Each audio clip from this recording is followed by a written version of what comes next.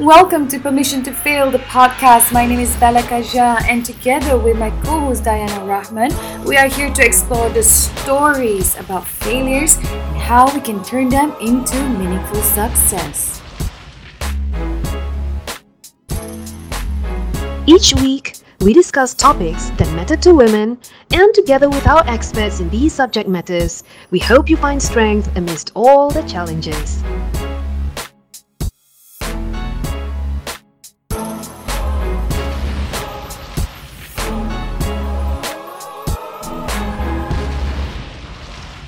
This episode is brought to you by Code of Radiance. Follow us on Instagram, Code of Radiance, to get updates on my take on relationships.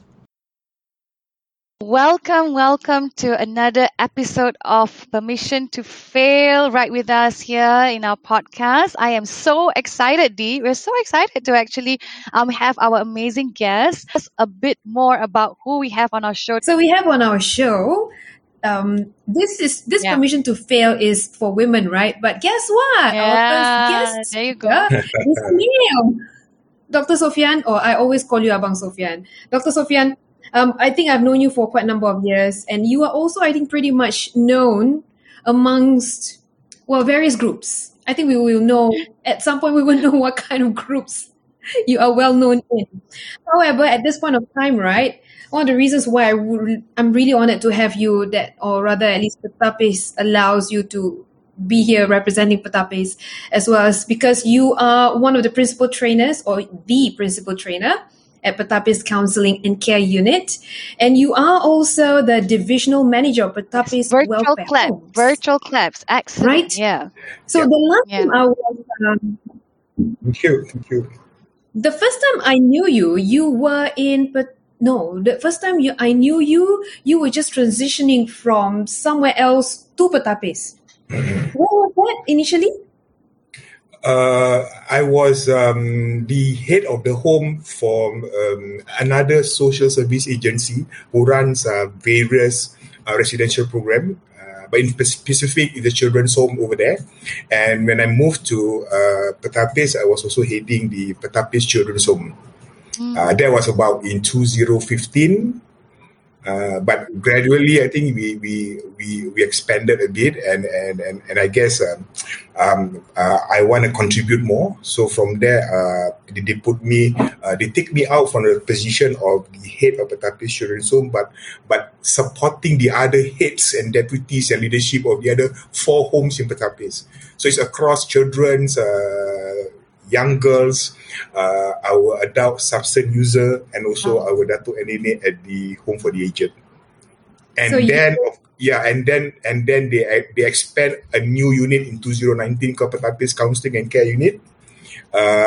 It's more to helping the public in terms of mediation, counseling and guidance, but also is a training and consultancy in-house. So we also train new staff. We give program, we give mentorship to our new budding social workers.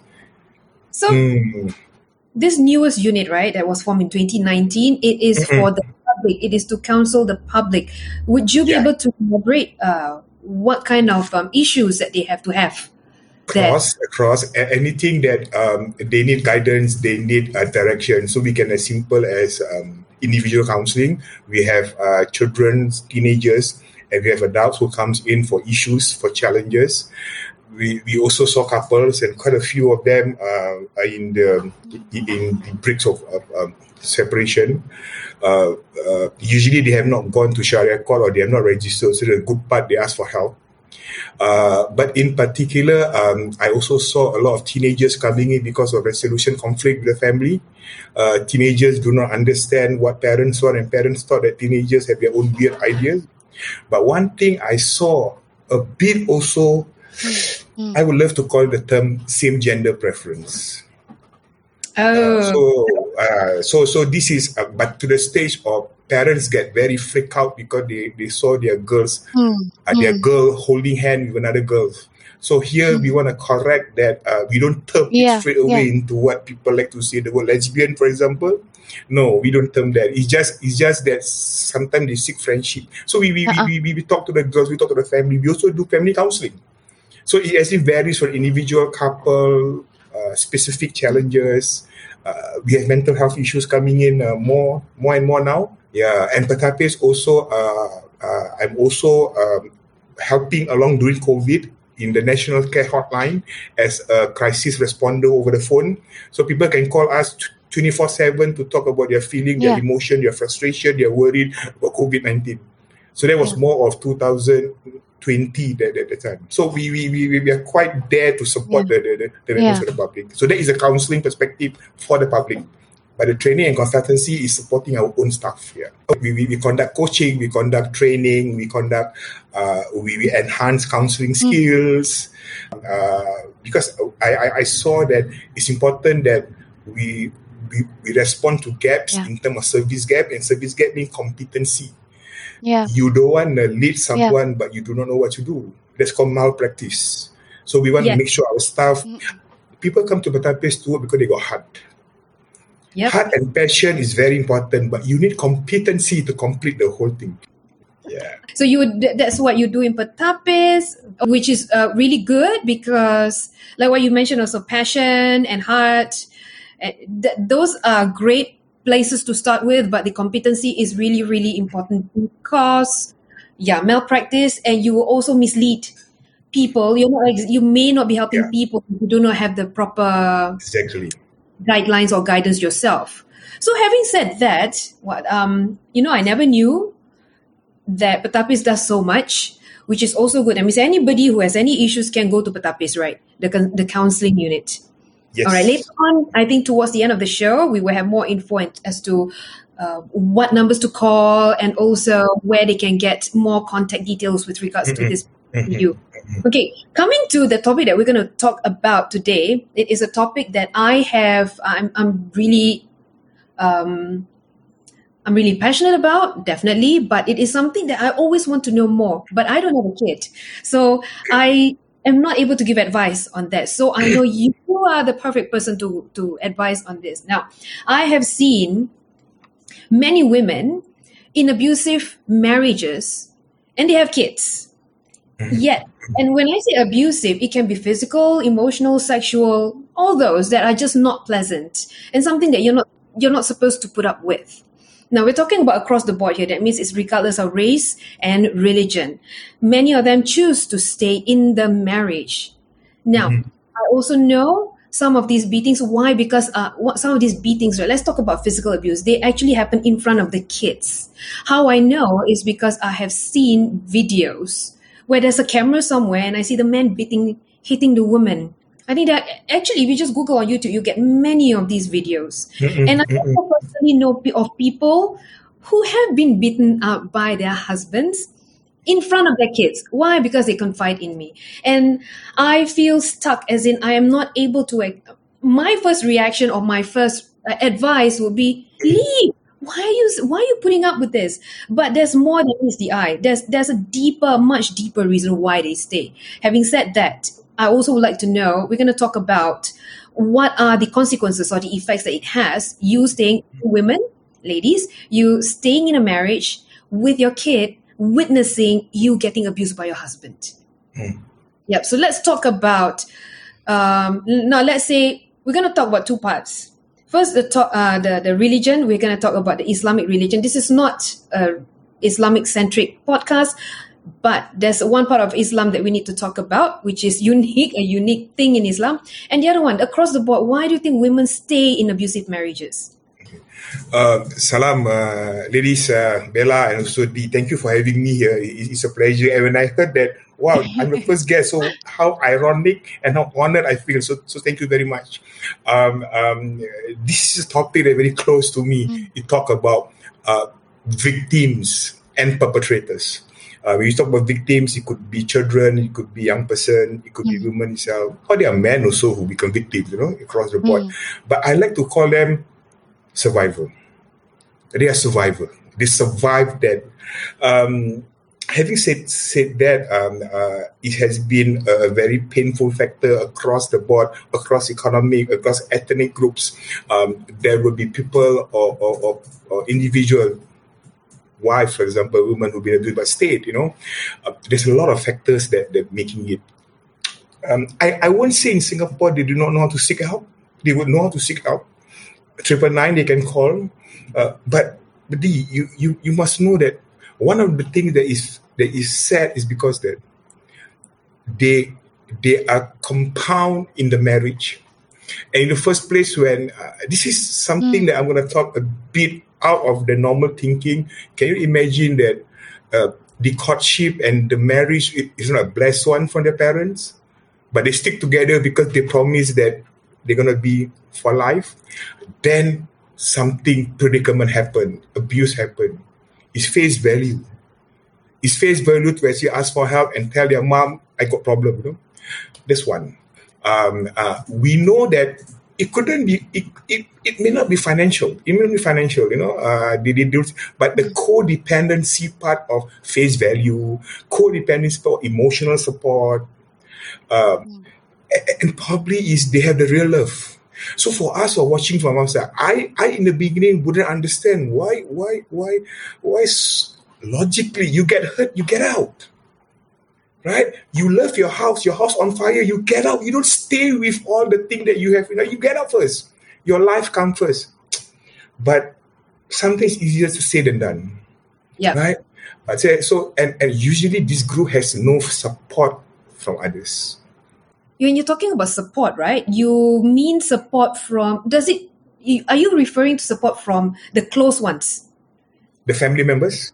The family Right. members, as I mentioned just now, it's not very unique case actually. You can see across the board cases that I've looked into, and these cases, maybe the children and the young person comes to us, referred to us for care and protection, and that is at the extreme end when there are injuries, when there are others who saw it. But maybe the abuse has started maybe 1.5 years ago.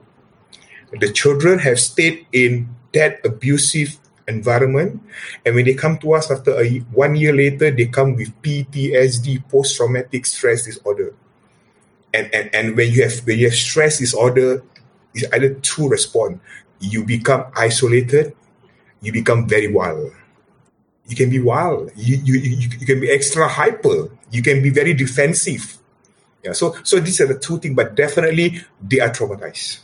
They carry this trauma with them. So if I just want to give a bit of enlightenment of what is trauma, we all know what is trauma, you know. But okay, maybe I give you an example. Someone survived a car accident, right? You survived a car accident.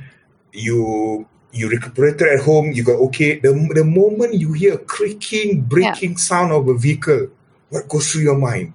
You hear a bang, what goes through your mind? And these are called flashback. If I want to make it more real, you walk under the block, somebody jump down, the body's in front of you lying down. Right? Yeah. And the human mind is so unique, we can't switch off. Yeah. So Bella, if I tell you now, Bella, you listen to me, I want you to don't imagine how the tiger looks like. It's impossible. Don't imagine the color. Don't visualize the stripes. Yeah, it's impossible. Take it out from your brain. We can't.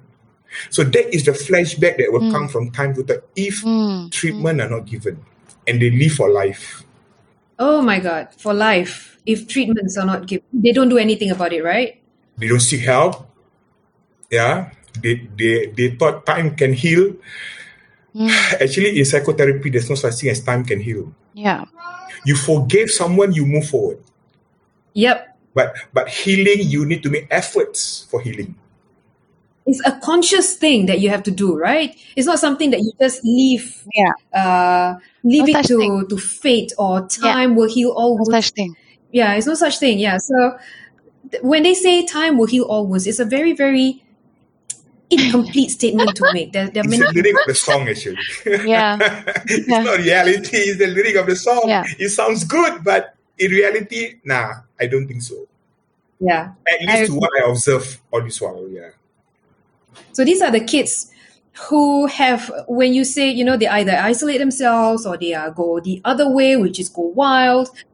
Obviously, they have gone through PTSD. They are going through PTSD because of the trauma that they have suffered. Now, these are referring to kids who have witnessed abuse at home.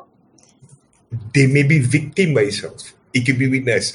Since you talk about a big witness, there's a study made in the States who say that cycle of violence, if the child witness a violence, 6 times they will actually commit the violence again when they grow up.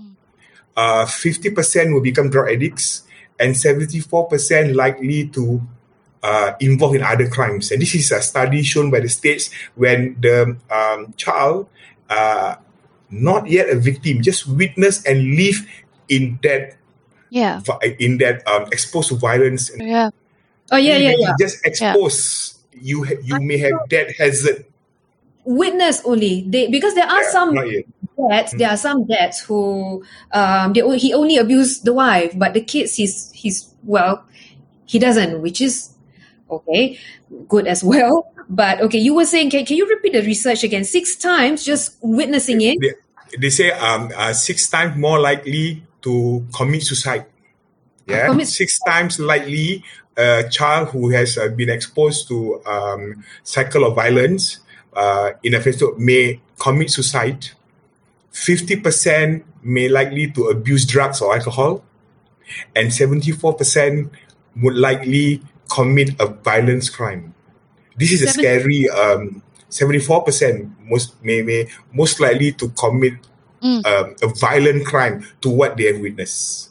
When you say violent crime, are you talking about fights, like getting involved in gang fights?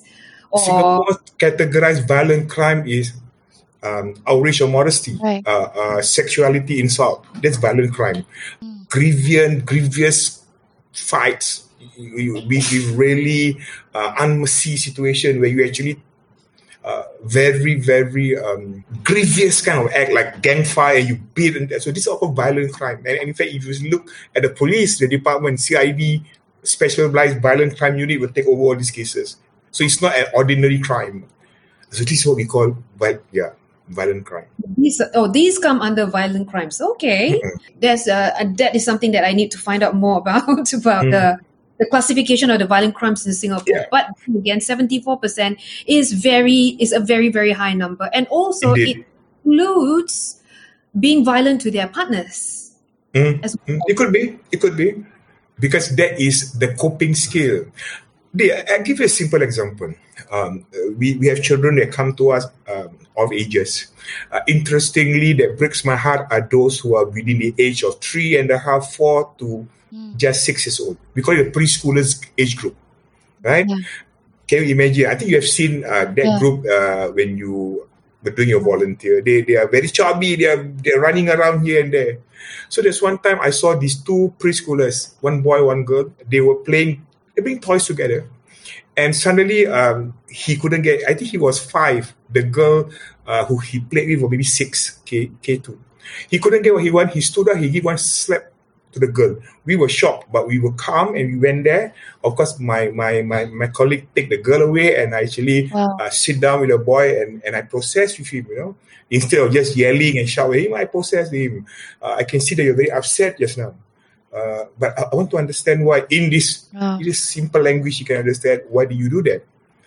He said that when my dad wants something, my mom don't give, my dad asks again, don't give, and when my dad hit my mom, he will get Look at that.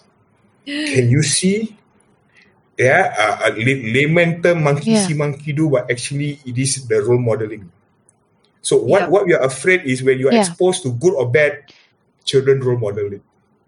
Yes, that monkey see, monkey do. Yeah, right. This is something that happens all the time, like what you said as well. Whether good or bad, the kid will mirror what you do or say. So the girl who got slapped, what was her response to that? Or how did she? What do you think a girl gets slapped? Well, she cry and she yell. It's kind of trauma for her also, but of course she's been treated and that kind of thing. But my worry is the boy is only 5 years old, and he already so strongly role model such violent behavior. He may not understand it's violent, but he saw that this is what works at home, and he recalls, right? Yeah. Again, flashback. He could be traumatized back then. But this is something he saw, and again, as a human brain, it works. So the impulse moment is to try it. And it works because he got the thing. Without having empathy, compassion by using violence. Yeah. So here's now Negative. 74% The use stick, violence. he was using the stick method. If I don't get it, Negative then I'm just empowerment, gonna right? use the stick. Yeah. I have a question though. Yeah. Like, do you feel like Yeah. your years of working in an environment where we are told in the community to be altruistic, to be giving, to be empathetic. These are all concepts, right, and values that we hope the community embodies when it comes to your line of work. Do you feel that like compassion is more natural for a female than a male? I mean, it's a gendered question actually. I guess I guess across the board, it does shows dominantly mothers are always there for the child.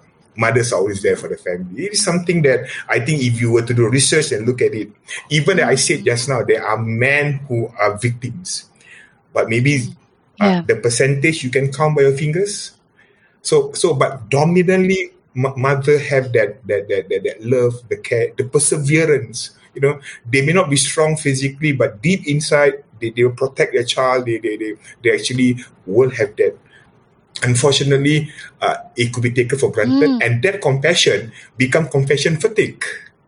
Why do you have compassion fatigue? Because they receive so much that they actually switch off and they just accept the fate, which is why the two of you are very concerned just now. They accept the fate. So Bella was asking that do women actually demonstrated more compassion compared to men? I definitely say yes.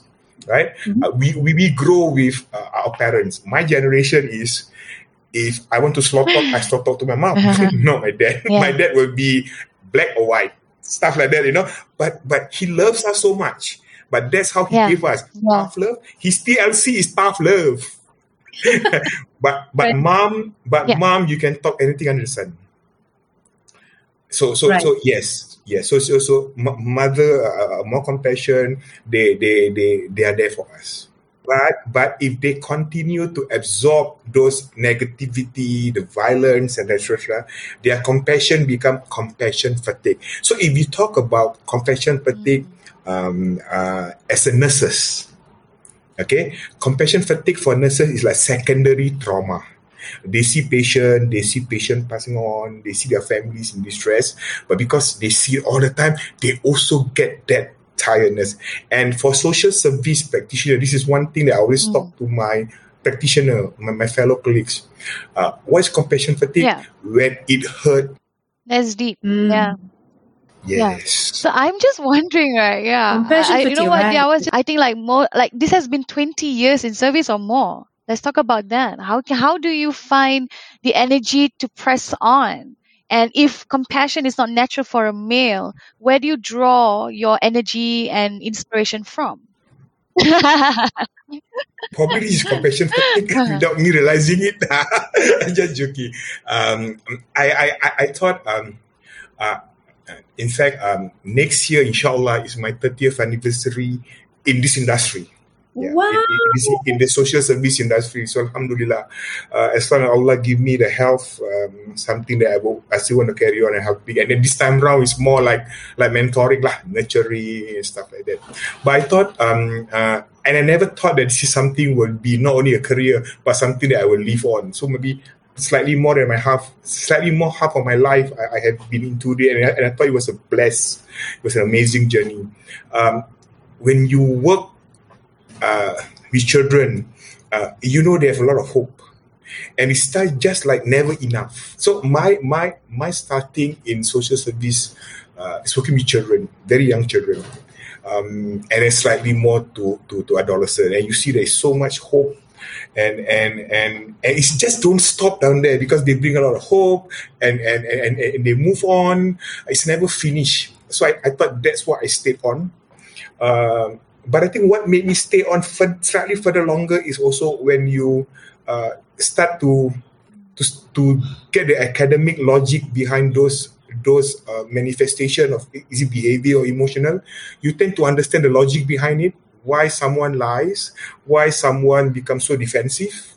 and why some become so low esteem, stuff like that, and you want to study, and then I thought that mixed together, that want me to continue, and like people like you, D, who come forward and support us, you actually in the football team, all the volunteers are the 12 men standing, 11 players plus you. So you guys are the one who actually bring it to. And last but not least is this profession is never glamorous in the sense that it eats up your time. One of the hazards you can see is I got no hair. I used to have hair. Joking again. So don't be worried out there if you want to go on to this profession. But, it's priceless when you... I'm invited at your wedding. Yeah. I just sit down there and see them on that plamin, the stage.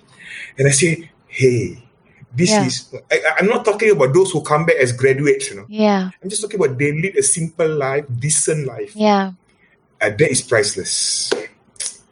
So I thought that is maybe on.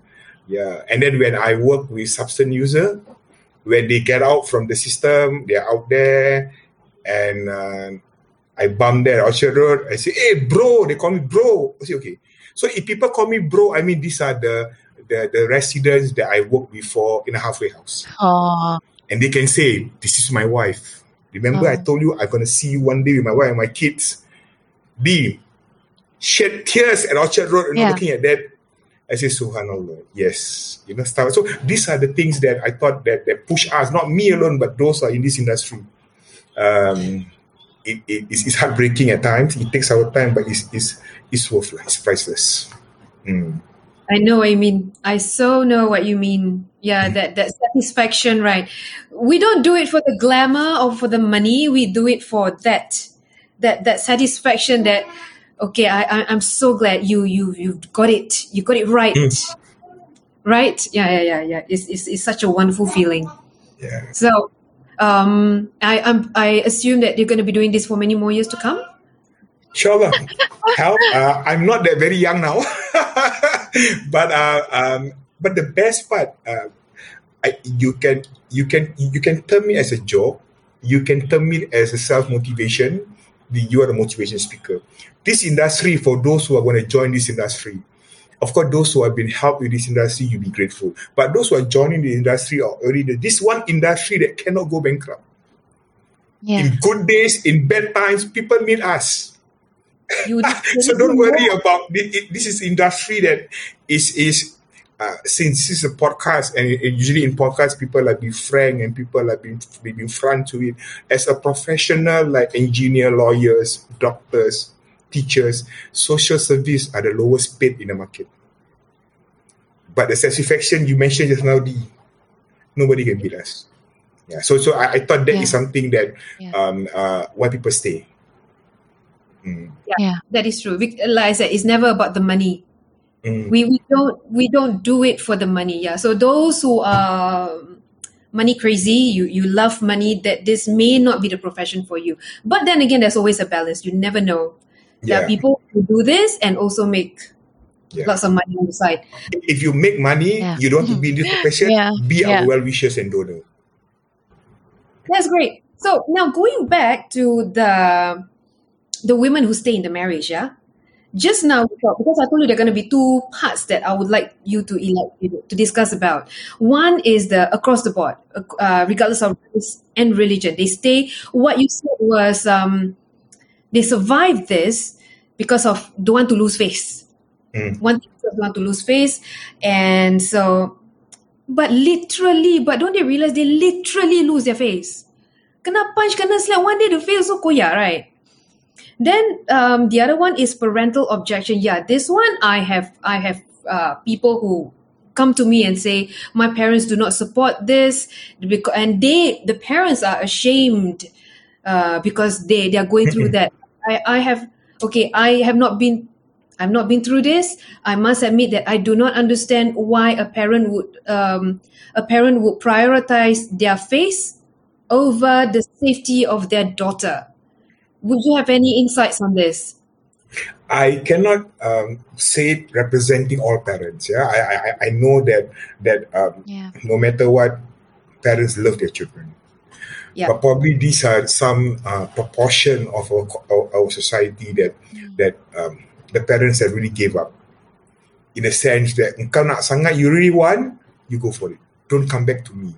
You probably say this is so drama lah, Sophian. We saw it in the drama. Yeah. Drama takes from reality actually.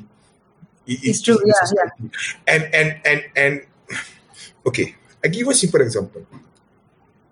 Government is doing their level best if they need to remove the child from the family because their safety is compromised, not because they eat with black soya sauce and rice every day. No, it's the safety is compromised. That's the reason why they be removed. And in Singapore, there is order. There is such order that they protect, right? But they try when they remove, the best is to put into kinship care. So find the relative. Find the child is familiar with, because it can be traumatized for the child. Witnessing violence, remove and put to a home as a new place for them, like in Pertapis Children's Home, is another set of attachment issue, another set of traumatization. So the best is stay in a family. They call it, in states they call it wrap-in care. Wrap-in care means the service come to the home. The social worker, the psychology, the help come to the home and try to preserve. Because the best, the child stay at home. But certain couldn't because the perpetrator is so strong over there. So it has to be removed. Okay. So when you remove, the next one is to send to a relative house, grandparents' house. That's the best.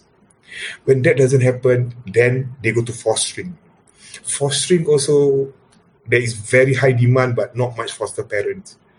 And at the age of 4 and 5, you go to children's home who are communal living. That's sad. Why they come to us, D? Because there's no family to support, to take care. So that shows again that they even the ministry first will try to put them to the family, but they can't.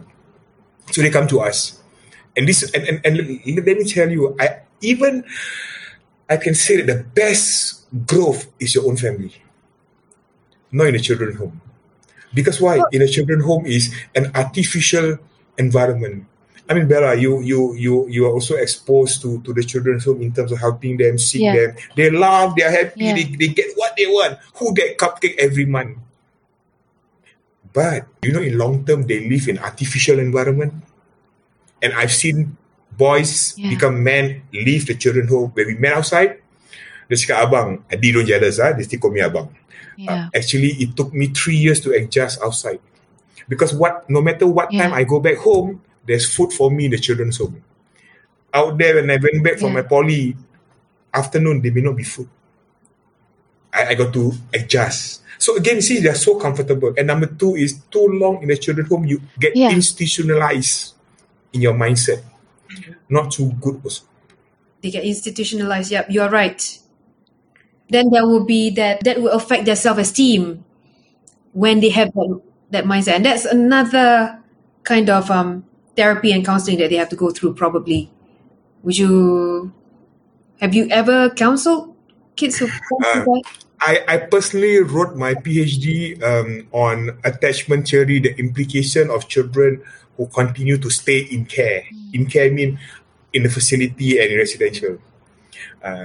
Fortunately, alhamdulillah, also I traveled quite a bit around that moment. I went to Dhaka, I was in Thailand, Philippines, Malaysia. So I do, wherever I go, even in New York, when I present papers there, what I do is I try to visit a children's home facility and just talk. My own alumni, boys and girls who have left, and it shows that when you stay too long, just now I say you institutionalize the mental, the side, there is implication. And this implication is it's not that they're not successful, but in terms of maturity, in terms of cognitive, they are there. But in terms of that internalizing, it's very difficult. It takes time unless they achieve something of that own personal trauma inside them. They get over it. So some of them actually come back to become big brother, big sister of the home for a while. It's actually a closure. So that is what we call therapeutic closure. Not at the last day, the staff say, okay, Ahmad is leaving. Let's say bye-bye to Ahmad.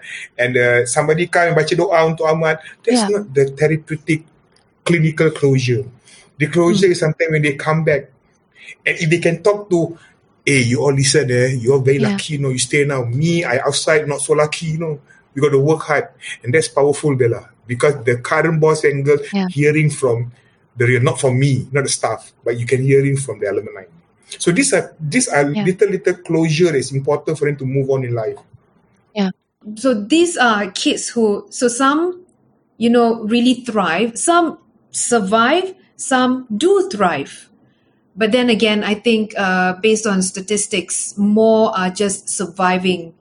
Those, as in those kids who are witnesses, I won't say abuse victims, witnesses of abuse. Exposed to family violence. Okay. This one here, I feel we have to talk about this because I would really like to help this particular group of women, the Muslim women. And their belief, their belief, which is Islam based. Okay. This is something that I see a lot happening, and I feel there is a way forward from this. So I see many Muslim women staying in marriages, in abusive marriages. Specifically, this whole podcast, we're talking about abusive marriages. There are many Muslim women who stay because of some belief system within Islam that prevent them from leaving. Since I'm no expert in the religion, right? So Dr. Sophian, Bang, would you kindly elaborate on what is this particular belief system that they believe in? First disclaimer, I'm also not the expert. Okay, I'm not an ustad, but I think as to talk it on a safe line, something that you can relate with. Actually, it's quite contrary to what you said, because in Islam, I think there is Surah Maryam and stuff like that. It talk about how Islam talk very highly that women had to be protected. Yep. If you read the story of Adam and Eve, how actually Eve was made as one of Adam's ribs. Yeah. Yeah. So they're protected, but somehow rather they have this belief that as long as I be loyal, as long as to go to heaven is easy. I just be loyal to my husband. I look after my own reputation, look after my husband well, and pray. Whatever my husband do, not my problem. I go to heaven. My comment to this very simple. You need to seek the proper knowledge. Don't just say that maybe the heaven is under the foot of your husband. I don't want to comment that whether there is the Quran verb or there is the prophecy, or I don't know. But to me there's no religion who actually have a very narrow-minded and have this prejudice. And you talk about prejudice, we talk about Singapore putting up equality. Islam already put women in many areas higher status. Yep. Right? For example, there's someone who asked the Prophet, Nabi Muhammad sallallahu alaihi wasallam, may peace be upon him, say that, who do I cherish first? Yeah, the Prophet, may peace be upon him, was asked by a friend, a companion, between mom and dad, who do I cherish first? And the Prophet said, Ummi. So mom, then your dad. Yep. What else you want to challenge me that you, even though in a destructive marriage, you just quietly stay, that's why the heaven is for you. I don't know. Yeah. If you have a child and your child is being beaten, you don't get proper food, you don't look after, to me is, so seek knowledge. Yeah, seek knowledge, and I'm sure that the women who feel like that, maybe genuinely they are loyal. They want to be loyal, but I think you also need to learn that there's something called self-care. Yeah. Yes. Self-care first. On this, right, I need to add, okay, once again, I am no expert on religion, whatever religion out there, that I'm no expert, but I think there are some logic that we can derive out of this, especially to the Muslim women who live by syurga di tapak kaki suami, right? Or in the English translation, heaven is the what Dr. Sophian, what is it? Maybe paradise is under the foot of the husband. This is literally translation. Paradise is your key to paradise are hold by your hubby. Right. Yeah. It's like, okay, if that is why, like what you said, Dr. Sophian, seek knowledge. Do not just believe everything that you are taught wholesale. Meaning to say, there is no religion in the world that would like to see you get hurt and continue getting hurt. If you get hurt, even by that paradise husband, there are ways to get yourself out from the hurt. I'm not talking about a divorce. That is one avenue. But if you go through that, like what you say also, Dr. Sophian, self-care. You've got to protect yourself. And also when you protect yourself, then your kids will be protected. We are talking about long-term implications. Now, I know many women who stay in a marriage because of the kids.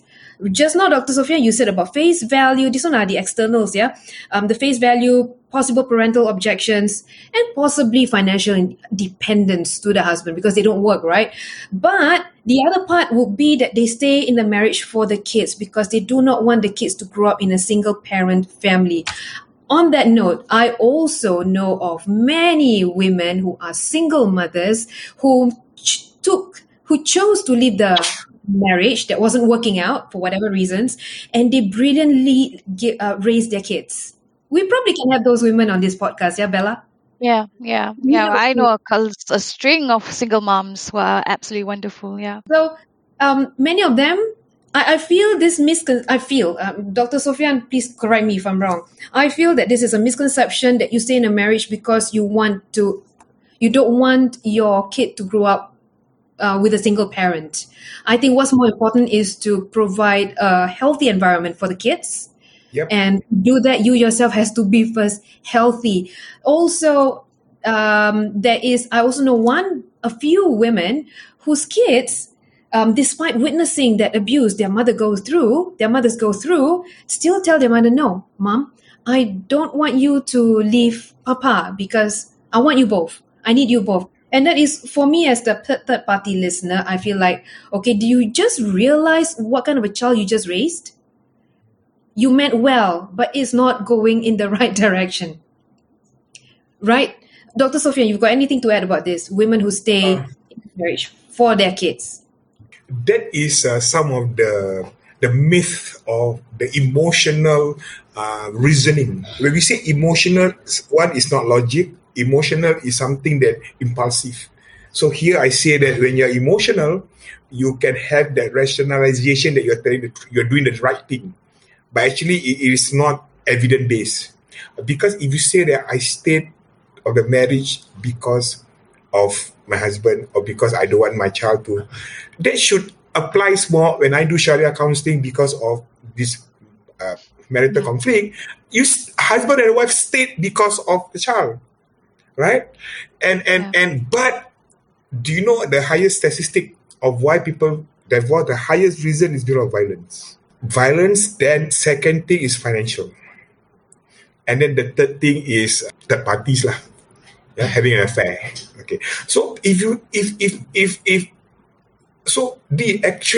you talk about in this general viewing that women stay in marriage, but when they face violence, actually stats showing that now they are not, because the highest stats of divorce come from violence, aggressive relationship.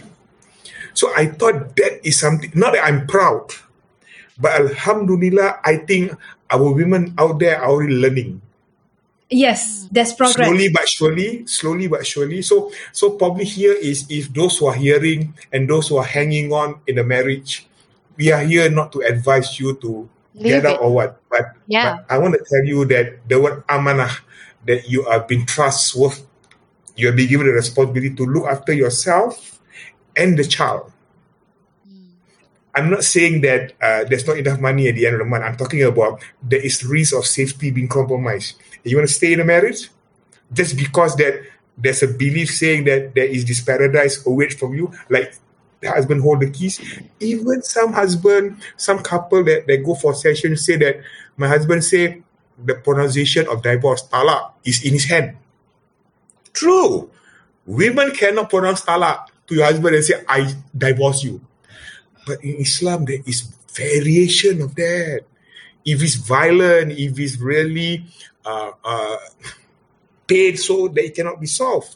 Even though divorce is not liked by God, but Allah Ta'ala say is something that you need to go. So here is, where is your reasoning saying that I stay for the marriage because of the religion? I do not report of the violence because of the religion. I think he is clearly said really, even though this is not a forum perdana for religious talk, but I thought we bring logic. I bring logic as a psychologist. Yeah, you do. I bring also statistic and stuff like that. Yeah, I appreciate this. I go by logic as well. I feel like Dr. Sophian, you're a realist, and that's good because I think a lot of women are in complete denial. Like in complete denial, and then as when we are talking about like young women watching older women or their mothers go through the same thing, they too can be in denial. But I think what I picked up from that conversation is the idea of empowerment. What it means to be valued as a person, not even as a woman, right? I mean, it can be. I can flip the table and go like, men are also abused too. Like we don't hear this, but we know this. So and the fact that you have explained that discourse so eloquently, Dr. Sophian, and you've done so much research on this, we really appreciate you for being so truthful. So I guess, like, do you have any words of wisdom for the listeners? Who we've seen you in many events now. COVID, no event, but then we've seen your body of work. And we appreciate the fact that we need more people like you, Dr. Sophian, in the world, not just in Singapore, in the world. Subhanallah. Yeah. That word is too kind and too big to hold. But I like to share this word. It can be a notion. Okay. Probably I haven't patented this, so people can use this. Okay. When come to negativity that you are facing. Yeah. Like, for example, if we take violence and also wanting to stay in a marriage for because of violence, and the reason why you stay because of what you say just now, whatever. Just remember, one is too many. 1,000 is never enough. Whoa. Even one beating, you don't say, okay, this is just the first beating. This is the first slap. This is the first one. You are so right. Yeah.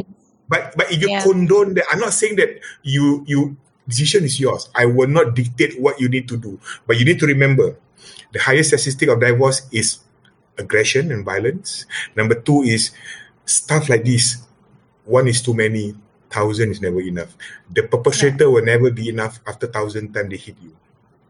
Yeah. What a way to wrap it up. I think like that really is poignant and very deep, Dr. Sophian. Yeah, right. What do you think, Dee?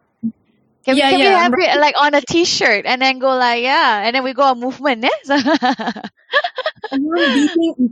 One is too many and 1,000 is never enough, right? Which is true. 1,000 is enough. That means they're on the part of the perpetrator, right? Which this I know. First, I came from an abusive marriage myself. Actually, I got out of it, so I know. One beating is too many. You put up with one, it actually empowers the perpetrator to do it again because you just remove your boundary. And I did that mistake myself.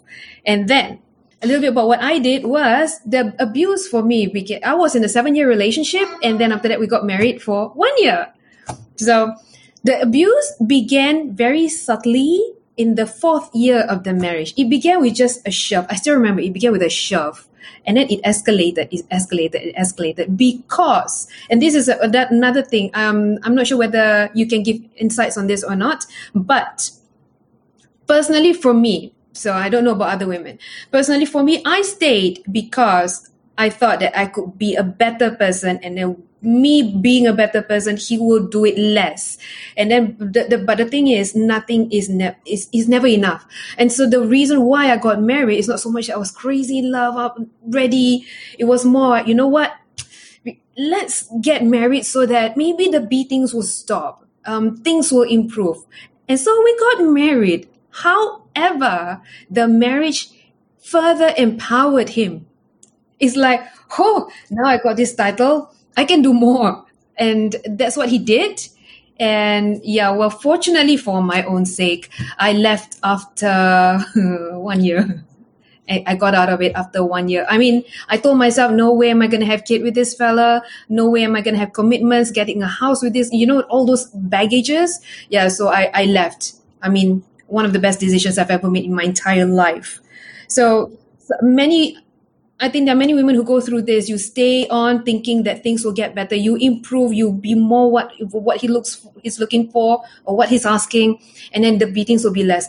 Diana, I to me is, I'm not going to feel sorry for you what happened to you, because I think if I say I'm sorry to hear that, it's plastic. Because I saw you that survive moments make you what you are today, and you advocate for the rest. So if I say I'm sorry to hear that, maybe I'm just gonna play by for your sympathy, and that's not, I know you. But suddenly it reminds me another liner when you say this.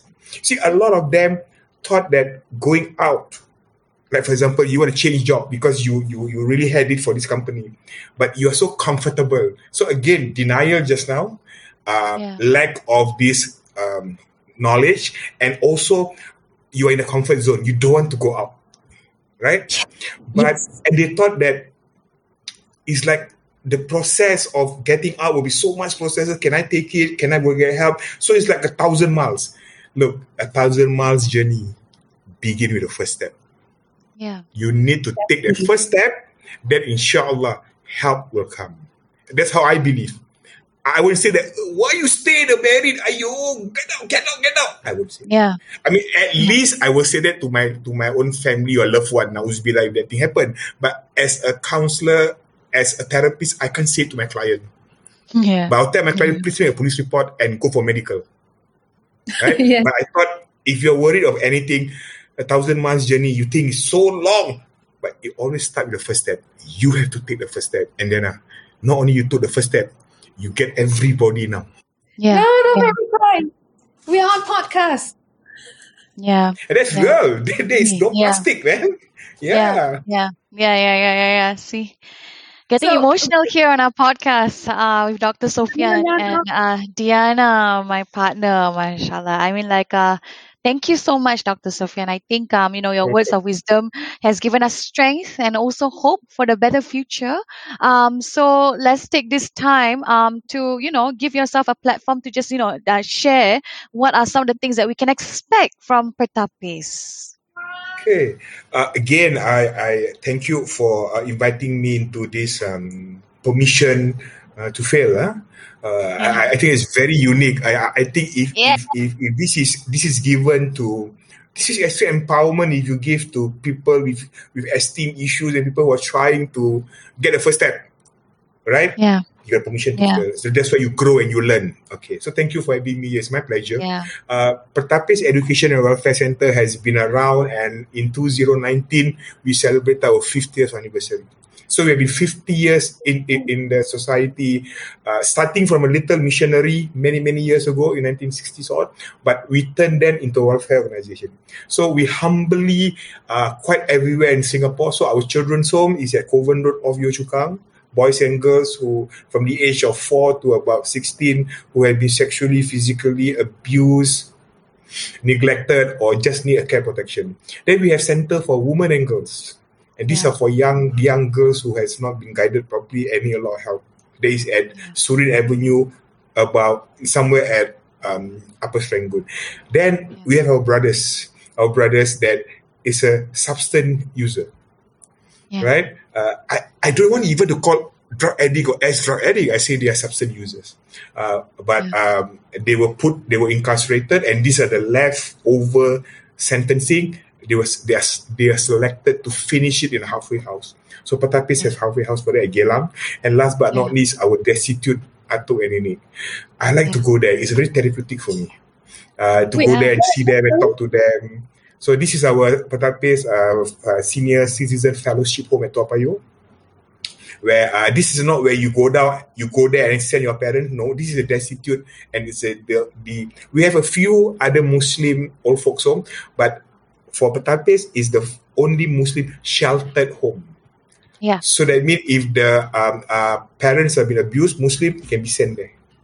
Right. Yeah. So I love to go there. I love to listen to Dondang Sayang sama the nenek. They love to sing Dondang Sayang. And atuk-atuk would love cerita-cerita Api Ramli movie. And that's very therapeutic for me. So that is how then I actually got my self-care. When I visited the place there. So these are the services Pertapis has. We also have our what we call that, our part-time religious class. So we support into moral education. But that's called Pertapis Community Service. So overall, we are an IPC status, Institute of Public Character. So donation comes to us, has tax-exempted receipt. Nice. No worries about it. And our head office is at Jushat Complex. It's not second floor beside the tangga, no. We are at the fourth floor. Okay? So if you know, I don't know whether Diana and Bella knows that last time the North Malaysia or the blue passport where you collect at Geylang, you don't know, right? Last time we got blue passport. Yeah, I heard. Yeah, so one of the ICA branch is at the fourth level of where you take the passport. Last time we took that passport international and also Malaysia. So there's an office down there. We have our Facebook account, Pertapis, Facebook and also Instagram. For now, the clear cut is that we are also organizing korban or the slaughtering. But of course, the meat are slaughtered in Australia. But this is also you participate. You slaughtered. You participate in this program. You actually helping and donating to the community. So for residential, Pertapis has these homes, but non-residential, we support about close to 800 families who actually come to us every month to collect their ration, their dry food. And we empower the children who are studying in our free tuition. We work with volunteers from Singapore University of Social Sciences, Polytechnic, all these to provide free tuition. And we empower the beneficiary itself through our workshop and etc. And PCSU come in to support them. So it's not only we give them that ration, but we also want them to be empowered. So, like our Facebook, our Instagram, there's always be news and activity and course that you can help us. And don't forget to follow Dr. Sophian Kayat on LinkedIn. Connect with him, yeah. The fans nanti want to write fan letters. But thank you, Dr. Sophian. Thank you so much for being in our show today. I think we had really a good conversation. Yeah, Dee. I think I think today was really deep, and I think to sum it all up, I think like what you said. The first step is very important, ladies and gentlemen. For those who are listening, take that first step. Like in whatever journey that you're making, whether it's difficult, whether it's really hard, whether it's easy. Dr. Sophian mentioned that first step is going to be the most poignant. So any closing words, Dee? Yes, allow yourself the permission to fail. If you're married because you have to have self-care, so be it. Yeah. Excellent. Thank you so much. Thank you so much. Thank you so much, Dee. Thank you so much, Dr. Sophian Kayat. Thank you for following us on Permission to Fail as well. And we are excited to bring more guests as esteemed as Dr. Sophian Kayat, who has humbly spent his time here with us today. Thank you so much, everybody, for listening in. And of course, follow us in our next episode at Permission to Fail, the podcast, hosted by myself, Bella, as well as Diana Rahman. Thank you, Bella. And thank you once again, Dr. Sophian.